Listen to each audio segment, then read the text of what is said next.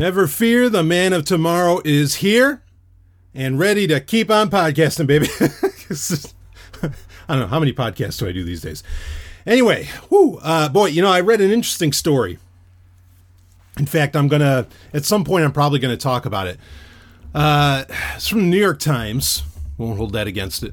But it was talking about peak podcasting, and that eventually there has to be some kind of a shakedown, a reckoning, as it were. That podcasting has gotten to the point of where blogs were, where everybody had a fucking blog, and then the whole blog ecosystem effectively collapsed, save a few that kept on going. Well, the same thing's going to end up happening to podcasting.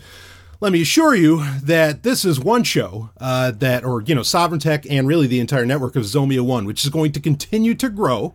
Okay, this is an experiment. It's something it's more than an experiment. It's going to keep going. But this is something that is, we're going to keep adding stuff in, just, working things out with other hosts and stuff like that. And anyway, it all comes to fruition eventually. So 2019 has been a hell of a year. But again, let me guarantee you, Sovereign Tech, Zomia One, all that, not going anywhere. Never. I plan on doing this, frankly, the rest of my life. So if you want to help out with it, I've reached out to a few people and there have been a couple that have been very gracious. Please feel free. July has been a pretty wild month. So if you want to help guarantee that this does not become a part of any pod fade, I would definitely, and I've posted on Twitter about it and everything, please feel free. Of course, the PayPal address is the same as the main show address, which is bbs@sovereigntech.com. And of course, there are on main episodes and even on my Twitter, you can find, Bitcoin links and all of that if you want to help keep this machine going round and round. But, and I would really, really appreciate it. We could certainly be used this month. So, all of that said, and again, thank you to those who already have and those who are planning to. It's really been a huge, huge help. But the man of tomorrow needs you, baby. Woo! All right. Now, let's get into, this is, of course, your Wednesday, I was going to say Patreon. Did I already say Patreon once? You get so used to saying that for years. You really do. And then, anyway, I'm really excited. Podbean is putting in more and more features. I know I've heard some complaints about the Podbean app, but fuck, I gotta tell you, the amount of features and everything that Podbean is allowing me to do, especially at a very granular level as a podcaster, I couldn't imagine going anywhere else. The one feature I wish they'd have, and I'm with you, I wish that they had custom feeds for the underground content, for the stuff behind the paywall. That way you could use it in whatever app you wanted. I really wish that would happen. I get the sense that they might make that happen because they appear to be trying to match Patreon pound for pound, feature for feature. And I can't wait for the live streaming to start because, I am going to take full advantage of that. And we're going to end up doing, I'm going to tell you, because I really want to sweeten the pot for people to move over to Podbean. We're going to end up doing multiple of these live hangouts per month. I love doing the live hangout format, and a lot of the questions I've been getting lately, we'll talk about this a little more later, but a lot of the questions I've been getting lately have to do, or are often in response to other questions, and it'd be great if we could just have that live dialogue. And also it'd be great if you're the ones asking me. That way I don't sound just totally batshit insane for bringing it up. Not that I'm afraid of sounding batshit insane. But again, we'll talk more about that later. So why don't we get into our questions? No need for a lot of shop talk here. Okay. So here we go. Hey Stallion, recently had a story from Salon show up in my Google Discover feed. I know. And come on, guys, really, Google? No, I'm kidding. Yeah. That Google Discover feed. Sometimes I accidentally look at mine, and I still think it's a total fail. I really do. I never really feel like I'm getting, and it doesn't matter how many times I switch off Screen Rant, don't show me content from Screen Rant. It still shows me content from Screen Rant and all these other bullshit sites. And again, I never get anything about anarchism. There are subjects, we know this now, there are subjects that the Discover feed will never show you content for. We know it. Like it's a fact. So that Discover feed, fuck that shit. And the news feed isn't going to do you much better. You know, in the news app, which I've also, you know, sometimes I check out and use. Yeah. Anyway, so okay, let's continue on with the question here. Let's see. So there's a story in Salon, and it was about, quote, the most secure way to surf the web, end quote, which I thought was a bold claim, but it was talking about a browser I'd never heard of before called Keep Solid Private Browser. What does Savzu make of this one? Is this what we've been looking for this whole time, or is it just another browser with a built-in VPN? I did think it was interesting that you have to pay for it. Keep up the incredible work. Thank you. And of course, like I said, with of course the help of you know, patrons, underground members, and donations, yes, I can keep up the great work. So, or the incredible work. Thank you. That's even kinder. Yeah, you kind of, honestly, you pegged this one already, question asker. And not that surprises me. I know I have the most intelligent audience in the world, and I'm not kidding about that. This is basically a Chromium-based browser with a VPN, and it's really, so I looked up the Salon story just to see, that's gotta be native advertising. I don't think it said it was native advertising, but that has to be like a paid for placement for this fucking browser. And they don't really say it at all in the, you know, like in the story itself, but it seems pretty clear that this is just, you know, using that 95% open source Chromium code. That's all this really is. And again, it's more concentrating on mobile. Now, if you'll notice, okay, like you said, it was a paid for browser. Really all you're paying for, because that would be horseshit if somebody just like put a bunch of technologies into an already open source and totally free browser like Chromium. Okay, well, so is Chrome, technically free. You know, free as in it doesn't cost USD. Of course, it costs a whole shit ton of other things that you know most people don't think about, and it are maybe worse than it costing USD. But basically, when you have to pay for it, so I think I saw in the Salon article, it was like $29 if you go through Salon, or it was like $50 if you pay for it normally.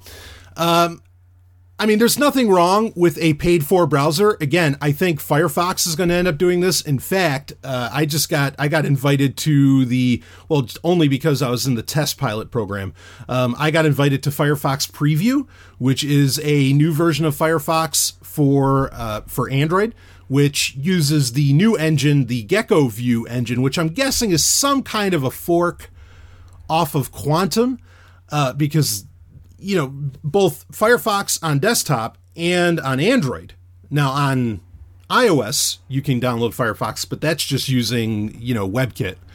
You know, it's just using what Apple allows, right? They don't let you use like a completely independent, you know, browsing engine for that.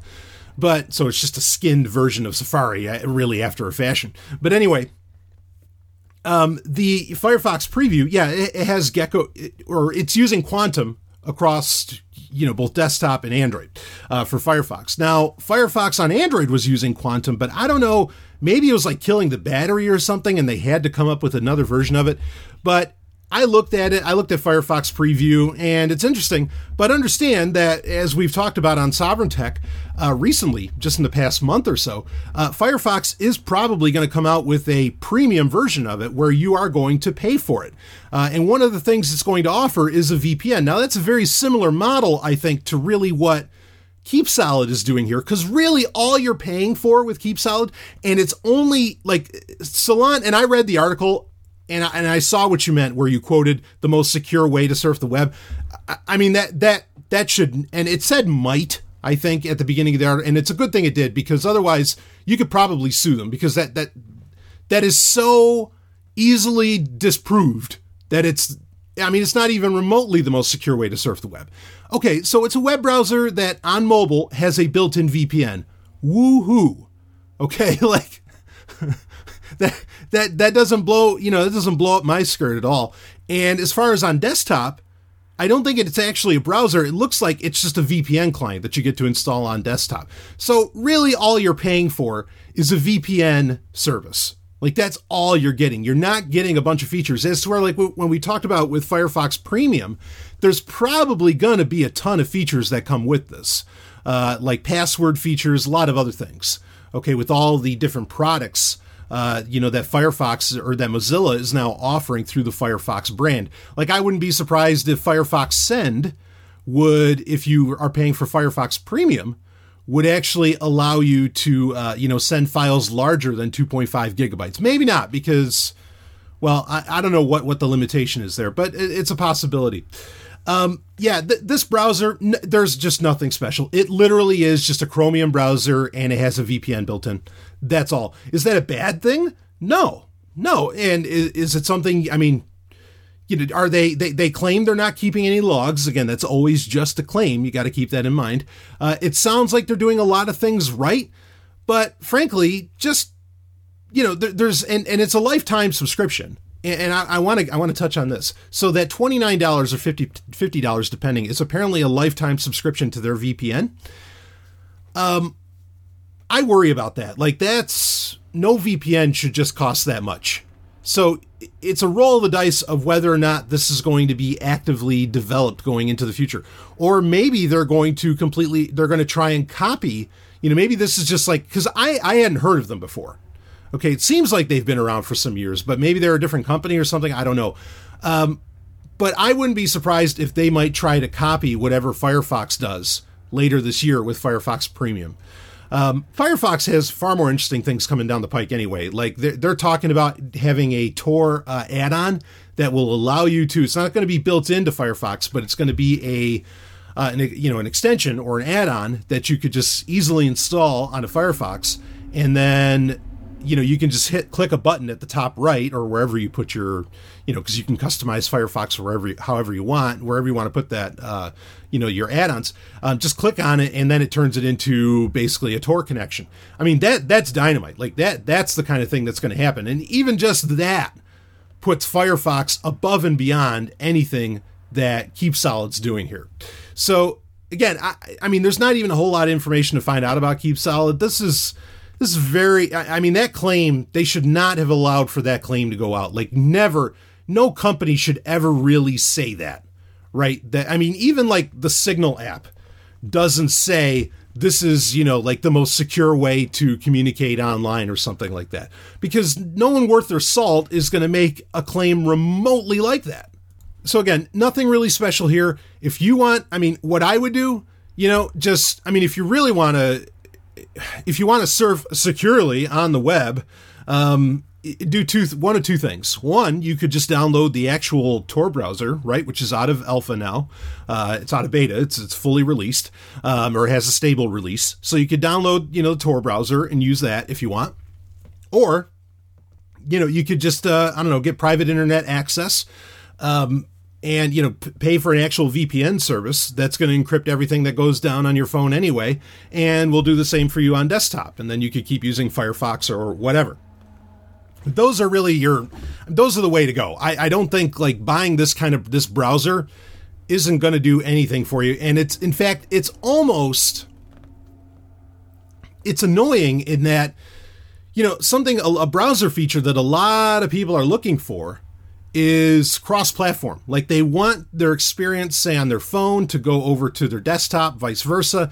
And this basically wouldn't allow for that. So it seems like I don't even know what they're doing. I mean, I don't see anything wrong with it, but I just think you're going to run into issues, that people are expecting from a modern experience or from a modern browsing experience, in our mobile connected world, Now, I mean, another couple things you could do. I mean, the other thing is that, like, say if you're using Google Fi, you can turn on your VPN on Google Fi. And then, you don't even have to think twice about this sort of shit. I mean, Google's going to collect it all, but then, well, you're taking KeepSafe at their word that they don't collect anything. But regardless of that, again, I'm not, fuck Google. Don't confuse me on that. Opera, similar thing. Opera has a built-in VPN.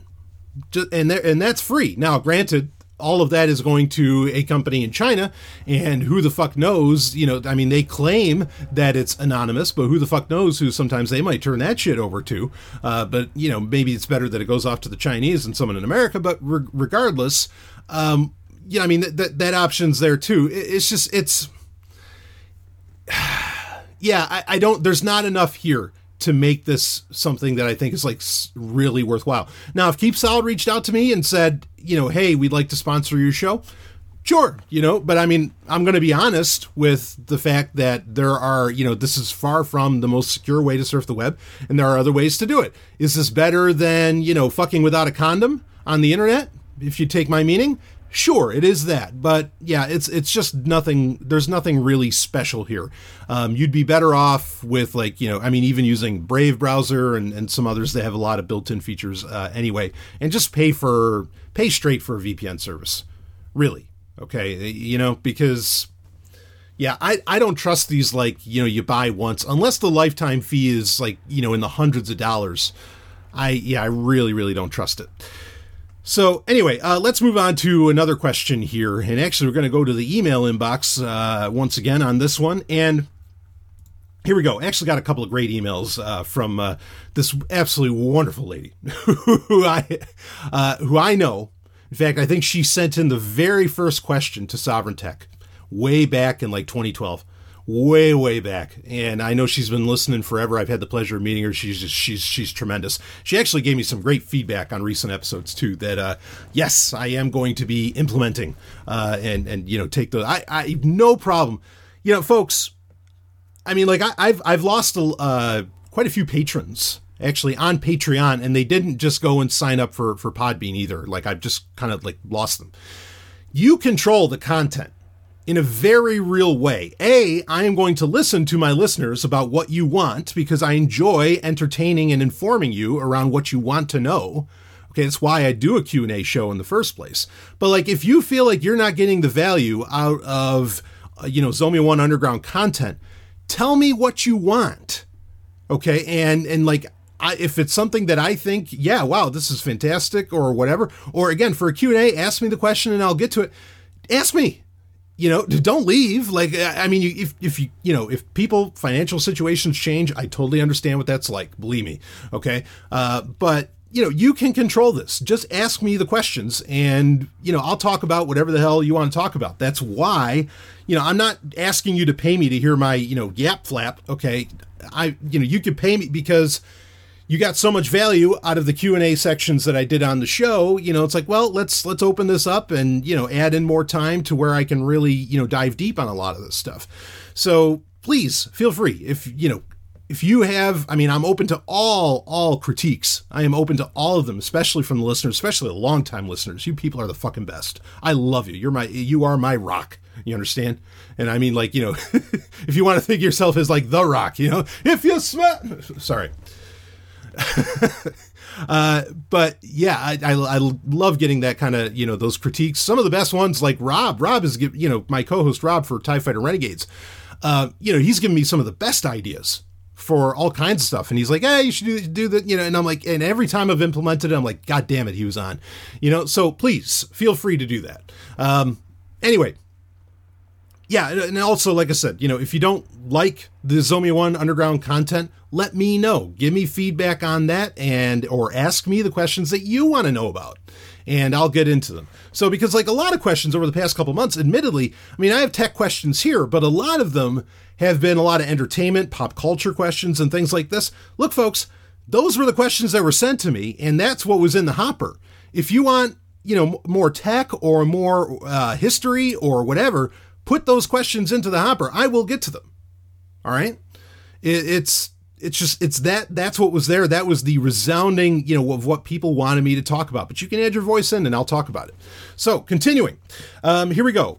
Let's see. Hey Brian, saw this today and it's the Nokia 2.2, the 2019 edition. There's been the Nokia 2. I think there's the Nokia 2.1, or the Nokia 2 came out in 2017, which I reviewed the Nokia 2.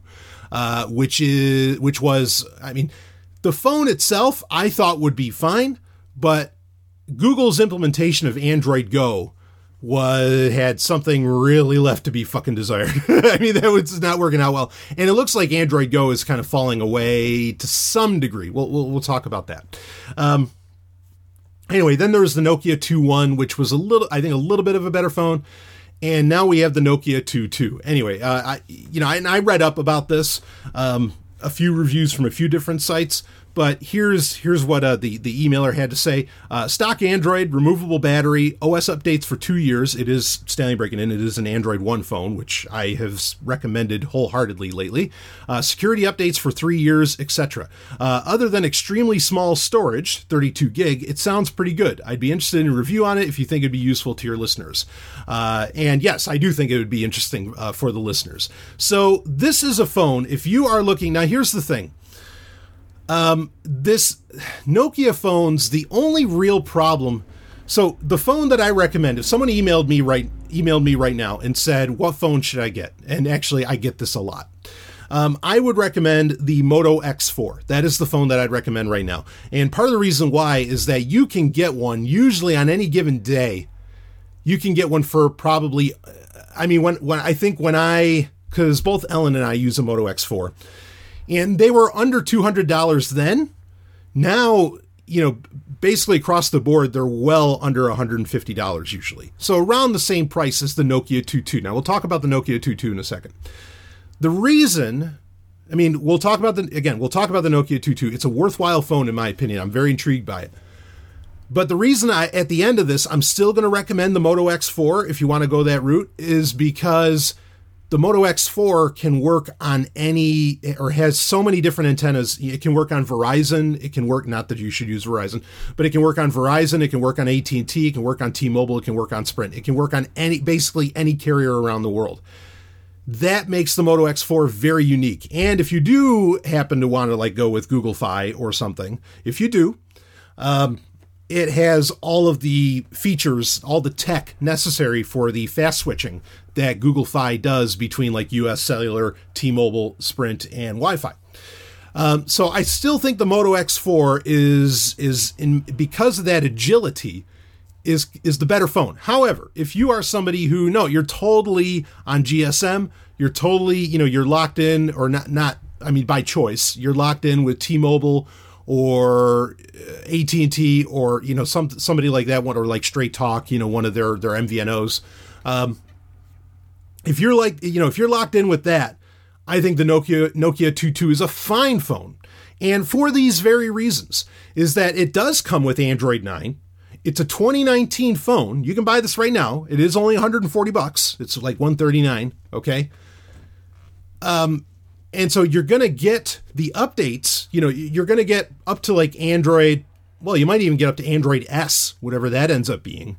Okay. Because Q, I think is that fully launching in August, if I'm not mistaken. In fact, I've been worried about with the Moto X4. I haven't gotten a security update since May, and I'm kind of wondering if they're just planning on rolling out Android Q very quickly to this phone. That's what I hope happens. I've read some people have gotten the June or maybe even July updates, but I haven't gotten those security patches, and I'm not sure why. This phone, the Moto X4, is still well within the 3 years of security updates, well within that. But anyway, so you have, because the Nokia 2.2 is an Android One phone, which is what I recommend, unless you're the kind of person that likes to rock Lineage OS. That's, please, how supportive I am of that. I've done entire classes on getting people on board with Lineage OS. Don't confuse me. But otherwise, if you're not going Lineage OS, you want to go Android One. Okay. And this is an Android One phone. It's not Android Go. It's Android One.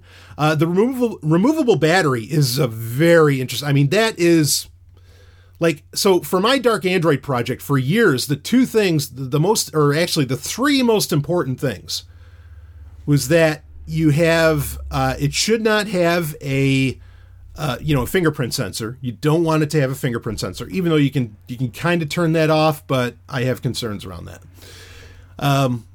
You want a micro SD card slot, which this has, and you want it to have a removable battery, which this has. The removable battery part of this really does make it interesting, and it's amazing, even in the Ars Technica review, how many people wrote up about the fact that, wow, holy shit, what a great feature to have. And it's so funny because, again, I ask it all the time of people when they talk to me, because like I said, I do get asked a lot, like what phone, what's the best phone out there, blah, blah, blah, which honestly, folks, I mean, just about, unless you are on the more privacy side of things, more on the sovereign tech, shall we say, side of things, any phone is really just fine. I know like Asus just came out with a Republic of Gamers phone, a ROG phone, that is the most powerful Android phone ever. And I'm just like, and who asked for that? Like, who wants this? Who the fuck is taking Android gaming or Android processing power or whatever so seriously that somehow that is attractive to them? That, I don't know, that blows my mind. So anyway, and the other part is that I have not, and I've asked, and I've asked, and I've asked. I've even asked on Twitter. I've asked on every venue that I can. And if I ever was in front of any tech giant or, any CEO for any phone manufacturer or whatever, I would ask them, who told you people don't want bezels on their phone? Who was complaining about bezels? I cannot believe anybody was complaining about bezels. I can't fucking imagine. And I want to know, like, if anybody out there, and look, if you have a great answer, I'm not going to insult you. Explain to me why you don't want bezels. I don't fucking get it. The only answer I can come up with is that they want you to, like, getting rid of the bezels is turning your phone more, I mean, either, because I can't believe it's just to sell cases. That doesn't make any sense, just so you can, like, hold your phone like a normal human being would, even though how long have we actually had smartphones? Not that long. For it to be called normal is ridiculous. But the only thing I can imagine is that they want it to become so thin and light that it feels like it just disappears. And this is and eventually it is just going to disappear, and you're going to be dealing in a more AR future, like, augmented reality future. And that with the phone having less and less bezel, augmented reality and reality, when you hold your phone up, kind of meld, and it's just, kind of predictively programming you for that. It's the only answer I could come up with, but that's conspiratorial and way out there, very speculative. I can't imagine who the fuck is complaining about bezels. Now, this phone, unfortunately, it does have the notch. Unbelievable. Fuck that. But it's probably the cheapest phone with a notch. Okay. Does have a little bezel at the bottom that says Nokia and all this, so whatever, that's fine. That screen, by the way, it's a 5.7-inch screen. That's important to bring up. So it's a fairly larger screen, certainly much bigger than the Moto X4. And it's a 720p screen with, it's IPS, which great. Nobody, 1080p is just a battery drainer, and I feel like those high resolutions are meaningless on a smartphone, and everybody knows that. And I don't know, again, also, who the fuck was complaining about screen resolution on their smartphone? Like, seriously, you tell me that, fuck, no, I want 4K content on my smartphone because I look at my smartphone screen and watch movies on it and whatever the fuck else that much. I don't believe it. I don't believe it. Maybe there's kids out there that do that sort of thing, but I don't believe people that can actually hash out $1,000 for a phone do that. So 720p screen, great. I think that's awesome. Save battery, phenomenal. Pretty fair sized battery on this one too. The 3 gig of RAM, that's good. And then the processor, it's a MediaTek Hello A22 SoC, which is a quad core. And they only run at 2 gigahertz. Now, I mean, that's a little weak for a modern phone, especially when we're talking about running newer versions of Android. It's a little weak, but I think that would get you by just fine. The 32 gig of storage, yeah, that's the bare minimum. Because, yeah, you can put in a micro SD card slot, but you're never going to want to merge. Micro SD cards that run at a good speed are still far too rare. You're not going to want to merge. Even though Android's been able to do it for years, you don't want to merge your storage. So 32 gig is just enough to run enough apps, I think. So it's a little low. I agree with the emailer completely. That's a little low, but that's like, if it had 16, I'd say don't buy it. Like the 16 gig, and I've tried a 16 gig smart. I mean, it just doesn't work. Even though, admittedly, in fact, Google today, they just released a new app called Gallery Go, which is a dumbed down version of Google Photos. And I checked it out, and it's really lightweight. It's like 10 meg. Obviously, with the name Go in it, it's meant for Android Go phones, which normally only have like 8 gig of onboard storage, which that's ridiculous. I did a full review of the Nokia 2, which was an Android Go phone, and I told you how bad that got. But anyway, and how horrible an experience that is. Anyway, this Gallery Go is actually really slick, and it gets rid of all the nonsense features that I think Google Photos adds in. I don't like Google Photos. I've used Simple Gallery Pro for a couple of years now, just because Google Photos seem to take over every manufacturer's photo app, and I don't like how it handles folders and all this. But Gallery Go really actually does a great job. I was very, very pleased with that. So point being is that you can actually install a lot of Go apps that can give you the feature set you want. It won't exactly replace, like, get rid of all the other apps that are there. But, I've said this with Android. I mean, you're by its nature, by the fact that Google, it's Google operated, you are sending a lot of data to Google. So using Google's apps, fuck Google again, but using Google's apps is a smart way to go, because they're going to have an integration into Android unlike any other, app or app ecosystem out there. So anyway, besides that, everything else with this, I think it's a fine phone, especially for the price. It might end up being, I've read reviews that said the camera sucks. I think that's a feature, not a bug. Good. The camera shouldn't, you want a camera that's shitty, that way, because all the cameras end up getting used for ultimately is for photos that get sent off to the NSA. So fuck that shit. And yeah, getting the security updates, and really Nokia, I can say, I used the Nokia 6.1 for a while. Nokia was very much on top of getting those updates out. They were very, very good about those updates. Maybe better than Motorola, of course, which is run by Lenovo. But anyway, so those are things to keep in mind with that. So I like this. This is, if you were looking for a new phone and you wanted to go on the cheap, I think this one is fine to go with. It might run things a little bit slower, but then, folks, it's a smartphone. This is not where, like, your world should be living and breathing, and where things should be that much on the line. In fact, I'm going to talk about it in an upcoming Sovereign Tech. Steve Gibson, I think I said this in another episode, but Steve Gibson had a beautiful little tirade on Security Now a couple episodes ago, where he basically said, he says, if my life depended on it, I would not communicate. Like, if I needed actual full-on privacy and encryption, security, the whole thing, I would not use a smartphone. They are not secure. We know that. It's just it, and it was so brilliant to hear that. I'm gonna play the audio or read the. I wrote down the entire quote. I actually shared it on Twitter. It was such a fantastic point from such an expert in the field. Because I say it and people are like, "Oh, this guy is just nuts," but you can't say that to Steve Gibson. Not when it comes to cybersecurity, not when it comes to security issues. Okay? So, anyway, I just want him, because I'm glad that he bolstered my point. Now, again, great phone. Nokia 2.2, I like it. I like everything that I see. If Android runs a little slow on it, I don't think that's that big of a concern. What do you want these things to do? It's just...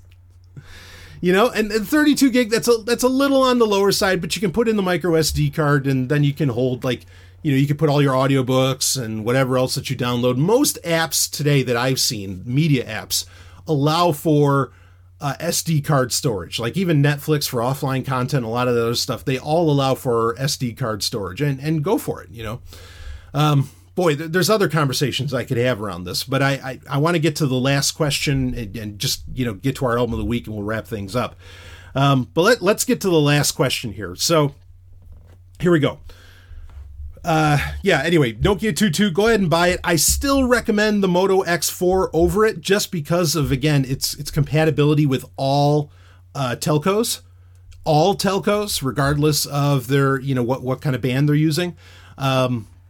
But otherwise, I think the Nokia 2.2 would be a winner. I think it's a winner. And if you're locked into GSM, go for it. Like I have no problem recommending that. Okay, so let's go on to the last question here. First off, Rabbi Sovereign, thank you for having Ellen on the show again. Woo! You are welcome. Believe me. And she's really enjoyed a lot of the I mean, there's been a lot of great comments that have come, recently with Ellen being on. She really loves all of it. Anyway, she has been brilliant in every episode. Woo, I'll say too. I thought her question to you on I thought her questions to you on the last Q&A were important and ones I've been wanting to ask for some time. It feels like many times you have conclusions you want to say, but I don't know if you're too afraid to speculate or what, but I'm glad someone on this planet can draw them out of you. And then it says, haha. Okay, before I get to their actual question, let me comment on that. Yeah, and I've said this before, and I won't spend a ton of time on it.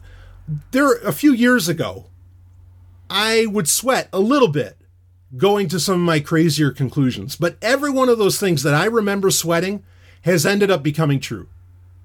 Like now everybody talks about how, I lost so many subscribers when I made the claim. And I said, look, I know that this is kind of crazy. What I'm about to say to you, you're not going to find crazy at all, because now even the mainstream media says this. Okay. The idea that Facebook is basically a country, that it's a nation, and the extent to which Facebook's reach was going to become, all of those things ended up becoming true. I got so much hate mail when I said that. And we're talking, this is back like 2013, 2014. Just saying Facebook is a nation, like that just drove people nuts. And I don't exactly know why, because I thought it was fucking apparent at the time. And it just drove people insane. I mean, there's a lot of things. Now, I mean, some of my wilder stuff, especially when it comes to matters of, history and ancient history, yeah, those are going to be harder to prove one day if they ever do get proved. But regardless, a lot of my speculations, they do end up becoming true. But yeah, there are times where I would kind of hold back. And look, I do want to be careful to speculate, and I want to make it very clear that I am speculating with a lot of this stuff. But I don't think, and I don't know what it is today, but people, the people that all right, there are plenty of people that speculate that they don't even bother to try and differentiate between what is fact and what is speculation.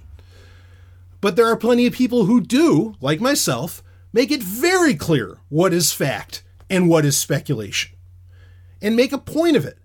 But where a lot of the problems lie, I think, are with the consumers of the information. And we see this in that, everything, like there is very little,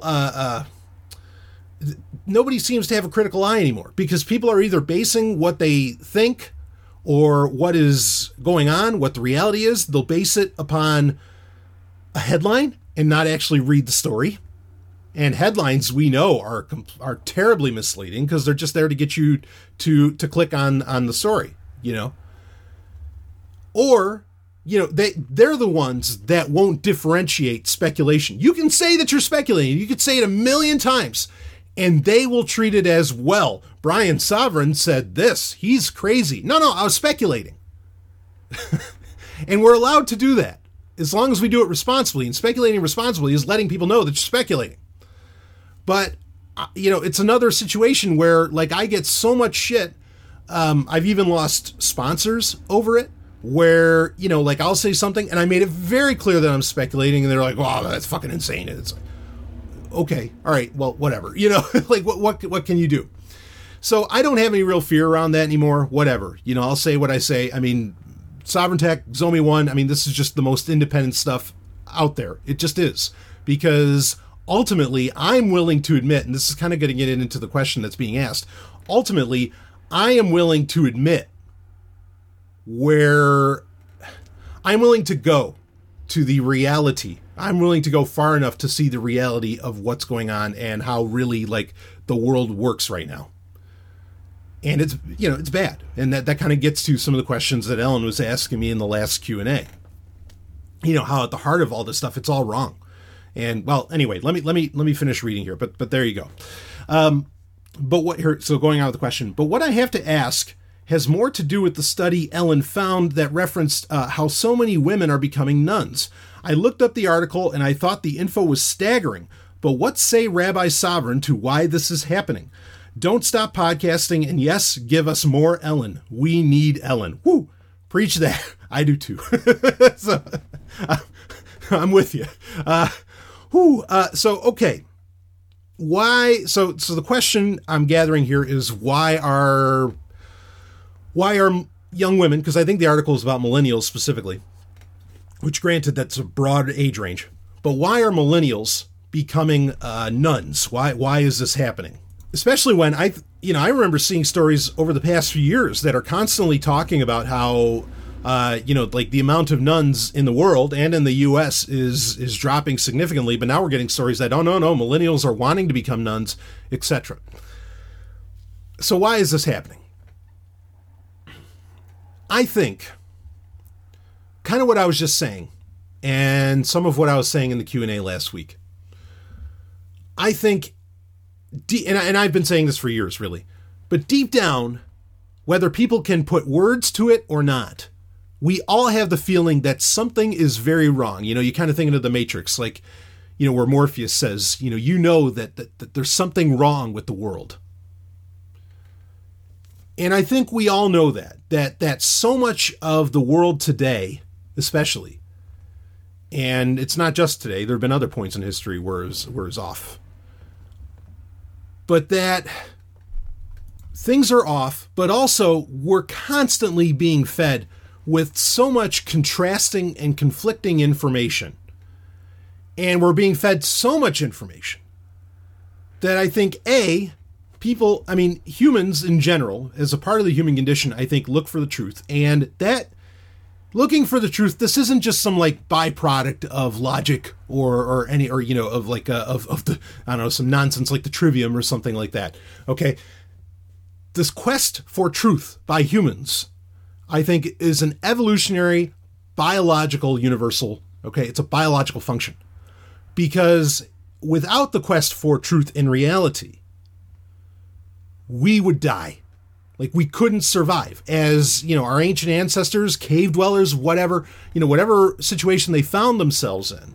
Okay. It's really only until, we could get into ancient mushroom cults, but that's an outside of that conversation. It's really not until more modern times that you can really get away, frankly, with being nuts, that you can get away with not paying attention to reality. This is really the only time that's ever been possible. And ironically, I think a lot of people are, and this has been going on for a while, are breaking away from reality because you have so many different interested parties, shall we say, and this could be corporations, governments, religions, whoever, that are basically telling you that there are millions of people, or at least groups of people out there, other parties, that are coming after you, that are trying to get you. There's this massive fear-mongering machine of information transmission going on out there. And because of that, I think people are looking for, they are looking for connection with other humans to get that need for safety met, right? So they're looking for some kind of grouping, which, yes, churches, religions, synagogues, whatever, have certainly, filled that niche in the past because, in certain numbers, there's some safety with all that. Okay. They're searching for truth. And, when you have, look, I'm going to give credit where credit's due. So nuns are largely a Catholic phenomenon. We could get into Eastern Orthodox, some other things, but basically nuns are more or less considered a Catholic phenomenon.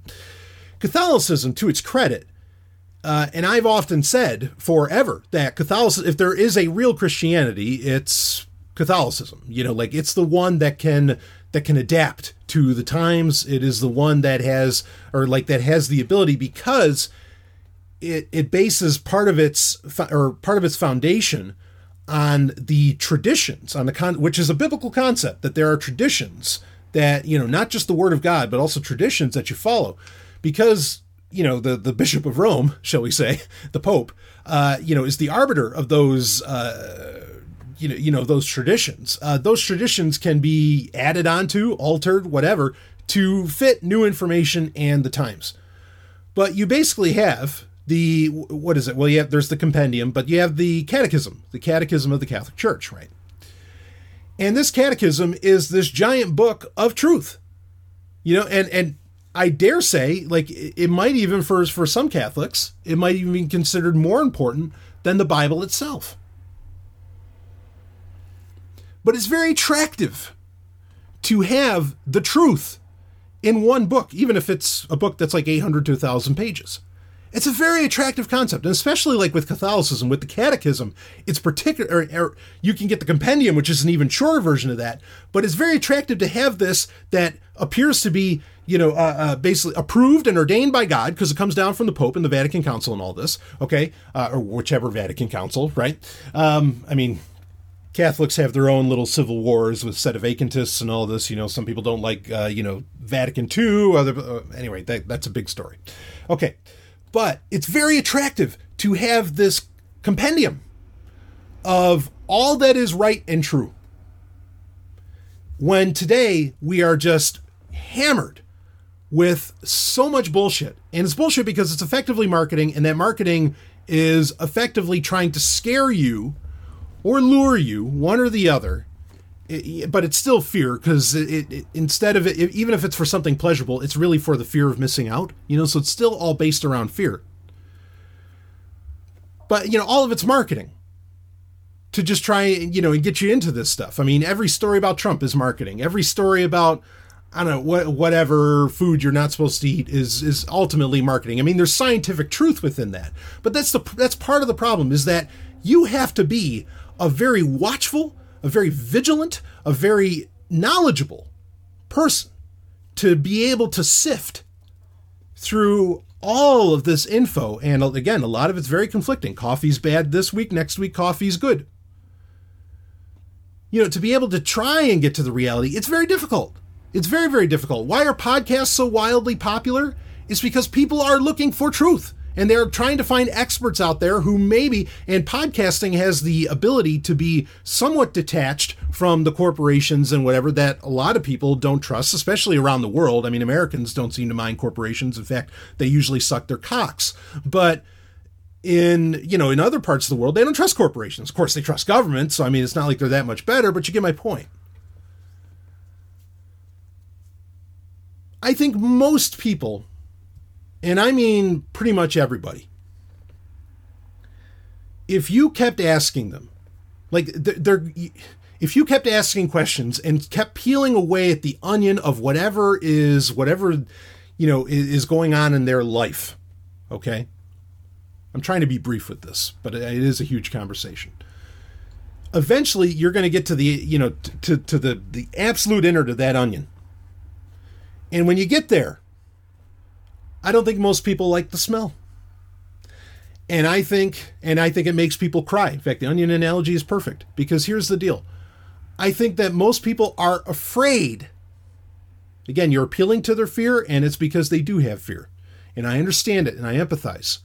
They are afraid of that. If they keep trying to search for the truth, the real truth, if they keep trying to peel back and get to the real heart of reality of what it means to be human, of how the universe works and all this, when they get to the very end of it, they realize that so much of what they've been doing their whole lives is a waste, wrong. Maybe they realize that, holy shit, safety is an illusion. There's all kinds of wild concepts that are going to start hitting them. Folks, you got to... this is another thing that I've talked about many times. Many, many times. It was a brilliant piece of audio where it was on the Tom Woods Show, which don't listen to that show otherwise, but here we go. It was on the Tom Woods Show. They were talking about Max Stirner. He had this expert on talking about all these different types of anarchism, and they were debunking and ripping to shreds pretty properly a lot of different types of anarchism, and I appreciated what they were saying. I'll give credit where credit's due. And then they get to Max Stirner. They don't rip him to shreds. They don't say that Max Stirner's wrong and that egoist anarchism is wrong.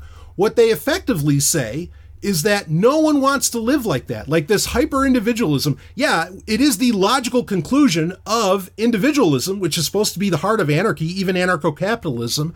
It is the logical conclusion of that. That's their words. Okay? Libertarian extraordinaires, it's their words.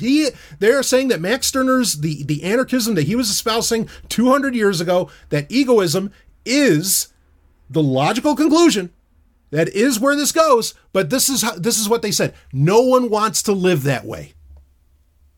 Where you have to be, because here's the deal, and I've said this before too.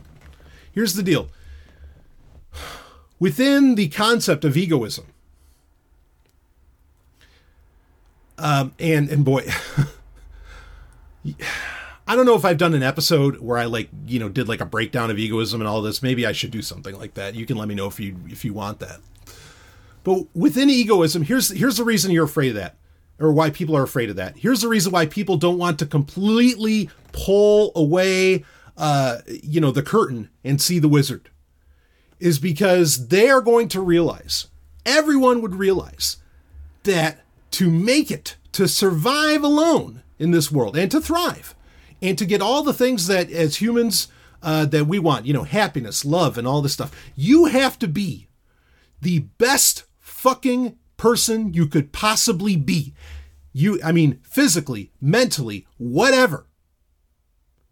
And that terrifies the fuck out of people, because when you pull away the religion, when you pull away Catholicism, when you pull away Judaism, when you pull away Islam, when you pull away, pick your poison, when you pull away Buddhism, because that's horseshit too. When you pull away all this stuff, you are left with you. Just you. Now, as a social species, we can have other people in our lives that can enrich us, okay, and we can work together.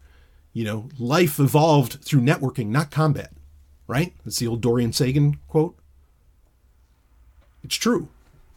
But you are left with you, and that terrifies the fuck out of people. And because of that, and because of recognizing the reality that, holy shit, morality, all these other things, morality, the market, the blah, blah, blah. These things, they're all spooks. They're a subjective reality, but they're not an objective reality. They're not a natural core, necessarily, of the human condition. They can be an expression of some parts of it, perhaps. Sure. But ultimately, they're spooks, as Max Stirner would say. All there is you. People are terrified. Here's how I like to wrap up egoism very quickly. What's not nailed down is mine. What I can pry loose is also mine.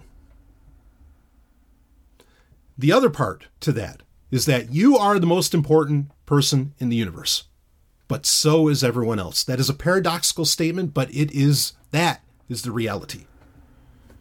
There's a lot to expound on those two phrases alone. But that's about as simple as I could possibly, make egoism for you.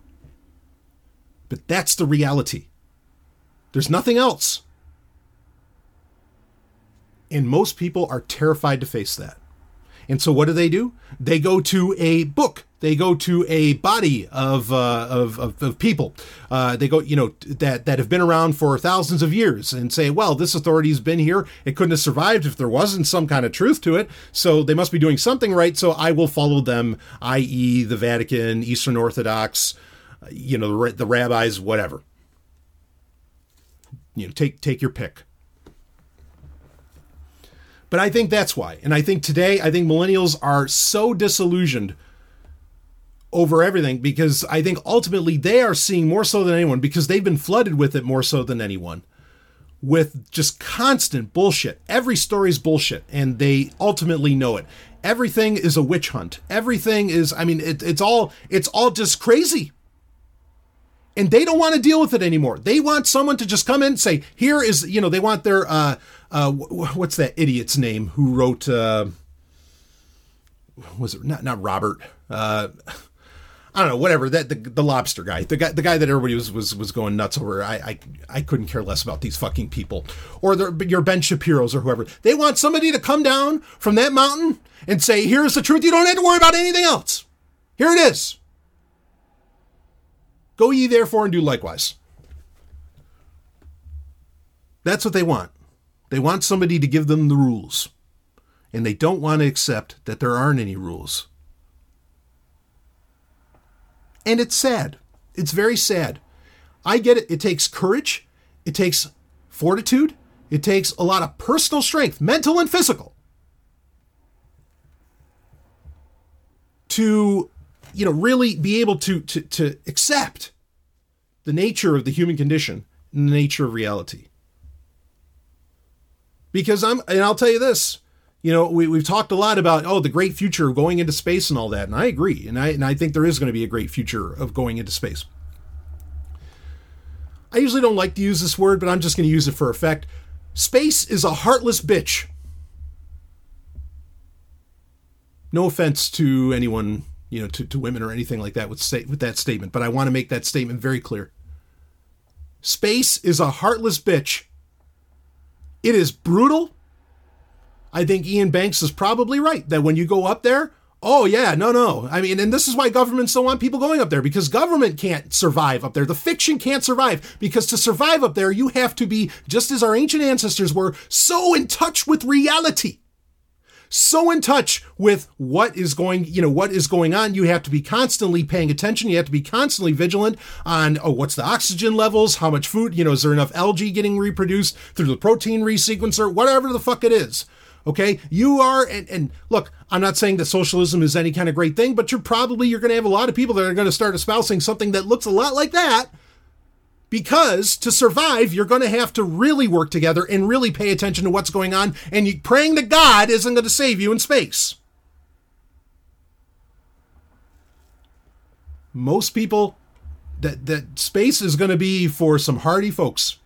It ain't going to be for everyone. Maybe everybody will want to take a little trip around the moon, but living in space or living on another planet, where we once were as a species, we will be again. And we are going to be harshly, and I would also, though, at the same time say beautifully, in touch with reality when that happens.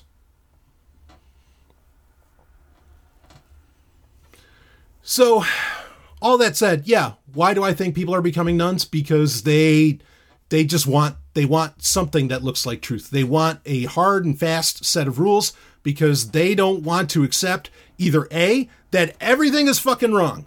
It's much easier to accept that, no, this is all the work of Satan, and we can save people and bring them in, and I will have lived a good life. Okay? Like, it's much easier to do that than to say that, holy shit, we're all living a lie. And it's not as simple as, all I have to do is like memorize what's in this book. All I have to do is memorize this verse, and I can go forward. All I have to do, according to Acts chapter 2 or whatever, is, say that Jesus is my savior and I get eternity. That's a very attractive proposition, is it not? It sure it is. Way better than saying, no, if I want to live a long life, I have to eat this way. I've got to do this. I've got to do this. I got to do this, blah, blah, blah. Much easier. And that's what I think is going on. It's just we're so inundated with info. We're so confused. There's so much conflicting information. And then the reality is that it's been wrong for not just since smartphones and the internet became a thing. It's been wrong for a very long while. And we have, I love those, those memes like of evolution, where the human gets to where he's upright and then he turns back around and says, all right, let's go back. We fucked up. Yes, we fucked up. And no one wants to admit it. And so they are running to institutions that seem to have historicity, that seem to have been here for a while, that have some kind of claim of truth. I think that's basically what's going on. So, okay, there's that. I really want to wrap this baby up. Your album of the week. Let's make this quick. Your album of the week is Sabaton, The Great War. Okay, so this Sabaton is a band kind of like Manowar, where they sing a lot about history and war. However, don't think that Sabaton's like necessarily pro-war. Granted, they kind of dress like that. But they're really, because they talk about the ugly parts of war and a lot of this other stuff. And I always think it's very interesting. I've been a fan of Sabaton for some time. Their concept album of The Art of War I thought was brilliant. This album, it's pretty good. It's stock Sabaton fare. If you know Sabaton's metal sound, you're not getting anything different here with The Great War. The 3-disc set is really cool, where you can just get the instrumentals on disc 2. And then on disc 3, they actually have Floor Jansen, who isn't she lead singing for Nightwish these days? I know she's been around for a while, but she does like these introductions to each song where she's explaining what they're about. Like the first track on the album is The Future of Warfare. Good song. But it's about the tank. and the Great War, of course, is World War One. It's about the tank, and she explains that it's about the tank. So if you want to get like some of the history behind each song, if you get the 3-disc set, disc 3, which is called the history version, will give you history on everything that they're singing about. Best song on the album is definitely The Attack of the Dead Men. You're going to hum that chorus for a while. It's pretty epic shit. It's a very tight album, though. I don't even think it's 40 minutes, which is kind of rare for bands of like the power metal persuasion. But I not one of Sabaton's best albums, but far from their worst. I might put this in like their top 3 or 4. I was very, very pleased with this album. I had been waiting for this one. But Sabaton, The Great War, get the 3-disc version because Floor Jansen's work is great on the 3rd disc. And yeah, you're going to like every song on there. Every song on there rocks, and you're just going to have a good time. Certainly great music for the gym. So go ahead and hit that up. Anyway, Sabaton, The Great War, that literally just came out last week in July 2019. So check that out. I'm going to try and get Sabaton on for an interview. In fact, I have a really great argument made by someone I was talking to about why you want post-album release interviews. So that way the fans have time to listen to the music. And then, you can have an interview and really like break it down and talk about it. And I'm looking forward to doing that on the Hard and Fast podcast, which more episodes of that are coming out very, very soon. So anyway, that's it. I'm going to wrap this baby up. I will see all of you on the other side.